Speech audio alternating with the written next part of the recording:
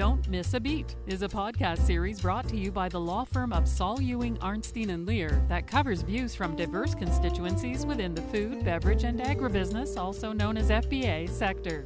Hosted by Jonathan Havens and Kermit Nash, co-chairs of the firm's FBA group, episode guests offer various perspectives on a variety of legal, policy, and industry developments, day-to-day FBA issues, best practices, and the road ahead. Thank you for joining us for our Food, Beverage, and Agribusiness podcast series, Don't Miss a Beat. My name is Jonathan Havens, and I'm the co-chair of Saul Ewing, Arnstein & Lear's Food, Beverage, and Agribusiness practice, as well as the firm's cannabis law practice. And I'm based in our Baltimore and Washington, D.C. offices. Today, I'm thrilled to be joined by Ken Vandevriend. Ken is the CEO of Hillview. Hillview is a New Jersey-based cannabis company with assets across the medical cannabis, hemp, and technology segments of the space. One of Hillview's brands, Kalo, is a fast-growing hemp-infused seltzer product. Ken, thanks so much for joining us for today's episode. Ever since we first started working together several months ago, I thought you'd be an ideal guest for the podcast. Not only is Kalo up to exciting things that I know our audience would love to hear more about, but you and your family's background is pretty interesting. Can you tell us about your family's history and how that eventually led you to the cannabis space? Yes, Jonathan, thanks for having me on your show today. It's interesting. Our family's background, we come from commercial agriculture, where I'm third generation. My family has been growing commercial ag, basically vegetable plants, bedding plants, mom's orchids, of the like, and our distribution channel is Walmart, Home Depot, supermarkets. So we've been in that space for over 50 years. About 2010, as the medical cannabis and cannabis licenses were happening across the country, we moved into that space on the West Coast and really got to understand the cannabis plant from the cultivation and dispensing and the manufacturing side, really get to understand what the different form factors that consumers were interested in. And we really learned a lot over that time. Fast forward to where we are today is, President Trump signed a farm bill, which allowed hemp products to be brought into market. So we've done a lot of R&D on the extraction of, how do you pull the different extraction out of the hemp plant and cannabis? And we've done a lot of R&D, and we have a patented process that we pull the water-soluble molecules out of the hemp plant. So when we looked around the space of all these different form factors, there was really no beverage out there that was, that tasted great, or really there was no beverages out there. So we set out a path to launch a beverage. Like I said, we come from the agriculture side, so growing live plants and shipping that into distribution. So we've never moved into a beverage. So this was new to us. We've learned a lot. We surrounded ourselves with a lot of beverage experience, and we went down that path. And our extraction is very unique, where flavored with natural ingredients. When you drink it, it tastes very, very, very good. So right place, right time, understanding the hemp plant. And that's kind of how we got into it. So it was an evolution of kind of agriculture with this new hemp cannabis space happening over the last decade. And we made a move into it. So yeah, it's been very interesting. It's been fun. It's been challenging. But yeah, it's great.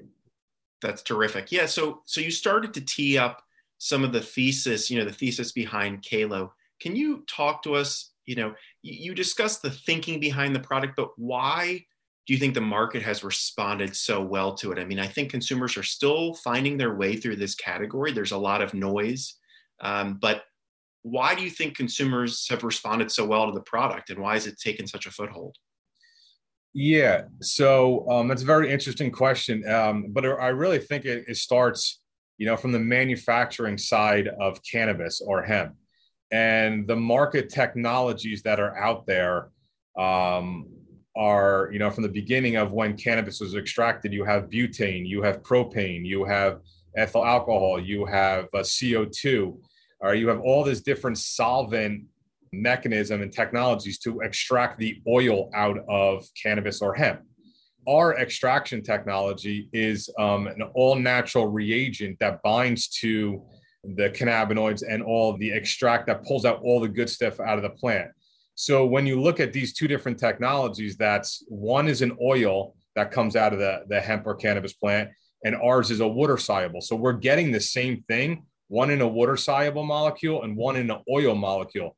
But when you take an oil molecule and try to mix that with beverage, water and oil do not mix. So you always have this flavor profile or this oily taste, no matter how you mask it, no matter what kind of flavor. When you take oil and put it in a beverage, it just doesn't, you have a hard time flavoring that where you don't have that oily aftertaste compared to our product, which when we flavor with a natural flavor and when we put it in a can, when you taste our product, you do not get that oily aftertaste. And what you're getting a very bioavailable vitamins, minerals, antioxidants, cannabinoids, and terpenes that are flowing through your stomach lining compared to an oil that's going through your liver. So the big fundamentals why our success is really is the taste profile, right? So people drink beverages because they like them.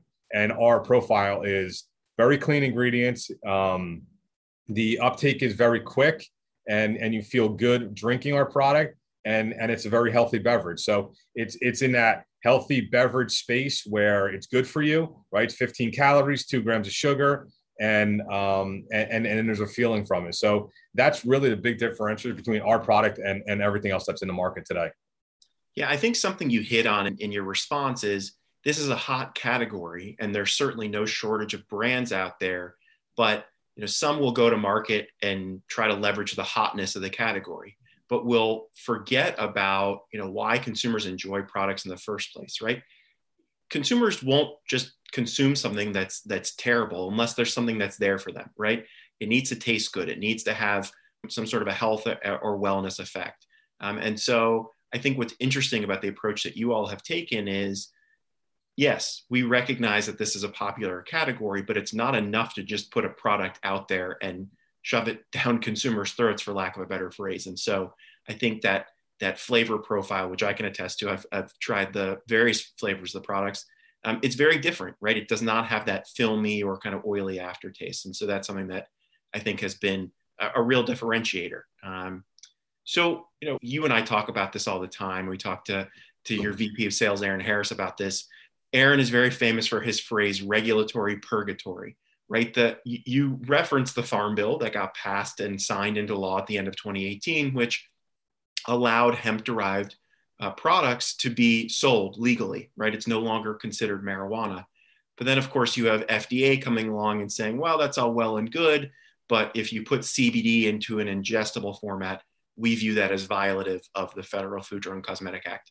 Can you talk a bit about the brand's approach and how you stay compliant and what you've done to educate regulators in the market around the regulatory treatment of your product? Yes, this is a very interesting question. Being in the cannabis space for about 10 years, you really get to understand not only on a THC side by state regulatory framework as you launch medical or adult use in those particular states, but when President Trump signed the Farm Bill, this allowed hemp products and CBD products, or really hemp products, to be sold in the country. But you have just total unclarity from the FDA level and state level of where and when and how you can put these products into market. So our approach has always been, a couple points where I drive home to the team all the time is, number one, we wanted a very good tasting product. We wanted a clean product, and we wanted a good for you product. But then when you started looking at the regulatory framework, there's this sense of driving toward where this consumer wants to hear, right? You got all the noise around CBD, but we took the approach of that we're going to be a hemp-infused seltzer, and we're not going to make any medical claims. We're going to stay really a plant-based beverage and not get into the nuances of CBD, because CBD was approved by GW Pharma as a drug. So we took the road of where we're going to be a hemp-infused seltzer. We're not going to make any medical claims, and where it's going to be a plant-based beverage. And as states put out their regulatory framework on their labels, and or as the federal government hopefully will sooner or later, we will just continue evolving our label to adhere to either what the states that we're doing our products is being distributed, or, you know, if the federal government and FDA comes out with a clarity of, hey, you need to do this, this, and this on your label, we can adopt very quickly. So our mindset is less is more. And as regulatory states come on, or when there is states that say you need this on your label, we add things to the label. But we want to be very clear that we put less on our label than more. And we let the taste profile of the product do most of the selling for us, because it's cans in hands and it's sampling that happen. But this is something me and you talk about all the time. It's the regulatory framework is always evolving, and we be very nimble. Our marketing team is very nimble, and we're always making sure that if we got to add or delete things on our label, we constantly do that. And that's where we need to be. I mean, yes, it's a frustrating place, but it comes with education. We're constantly educating our distribution channels, our marketing team. So yeah, it's been frustrating because it's not like we're launching a juice or an iced tea or just a water in the market. We got regulatory label issues that we're dealing with. So this is something that our team spends a ton of time on. I wish we didn't. We had clarity, but we don't. And we just got to kind of just, stay on top of what's going on. And you do a great job of helping us, make sure we're doing this and this in different states. So that's where we're going. Yeah, and I appreciate that. And hey, if there weren't all these regulatory issues, then maybe we wouldn't have ever gotten a chance to work together. So I'm sure you're thankful for that. So kind of the last thing I wanted to hit on is you talked about the regulatory treatment and the evolution and the labeling changes. I know that Kalo is entering into the marijuana side of the market, the THC side of the market in limited states where that's available. It strikes me that in these states, it's almost easier to be a marijuana infused beverage, a THC infused beverage, than it is to be a CBD infused beverage, because if it's legal under state law, here's the state lays out what you can do, what you can't do, where you can sell, where you can't sell. It's pretty clear. There are compliance challenges to be sure, but kind of talk a little bit about the next evolution of Kalo and the thinking there behind THC infused beverages. So taking a step back, is our technology is across hemp and cannabis. So we launched Kalo as a hemp infused seltzer to be a national brand as distribution allows, and that's what we're building. So yes, the frustration of each individual state having their own label requirements across the country is quite challenging. And to your point, we are moving into launching Kalo THC or Kalo cannabis infused with 5 milligrams of THC, on the East Coast in certain states. And we plan to launch in adult use states across the country as well. But the regulatory framework for Kalo THC is simple. You follow the regulatory framework that all the products in that market have launched, and you're only dealing with that state and that regulatory framework of that state. So even though it's a state by state launch, it's the regulatory framework is very clear because they lay out how you launch that product. But then you have operational issues because you have to now set up shop in each state to produce Kalo THC. So both have their pros and cons, but yeah, from a regulatory standpoint, Kalo THC is a lot clearer for our team how to put that product in market to meet the regulator. So it's been fun. It's been challenging. They both have their pros and cons, but we're excited to launch THC. I think that's going to be a huge growth for us on moving into, end of Q this year and also 2022. So it's exciting. Yeah. And, I think stepping back for a moment, it strikes me that the patchwork of requirements in the CBD space is really harmful to the industry. But not only, to producers, but also to farmers, right? There's no outlet. There's not as big of an outlet for hemp because of all these restrictions and what you can do and the different form factor restrictions. And so, there's really quite a need for FDA to issue clear policy of what can be done. Obviously, they've said just don't do it. And we know what the market has done with that, which is we're going to continue to sell products unless you're going to enforce the rules. This is on the CBD side.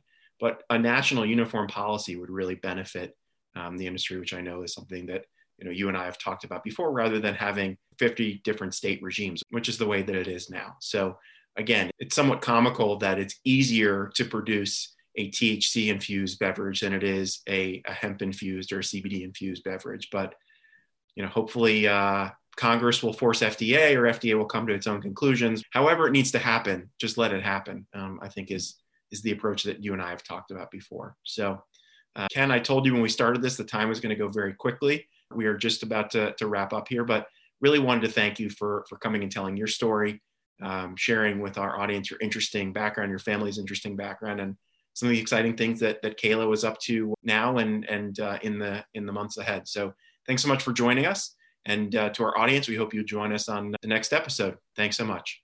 Awesome. Thanks, Jonathan, for having me. Thanks for listening to this episode of Don't Miss a Beat, brought to you by the law firm of Saul Ewing, Arnstein & Lear. Please be sure to subscribe to hear more podcast episodes related to developments in the food, beverage, and agriculture industry.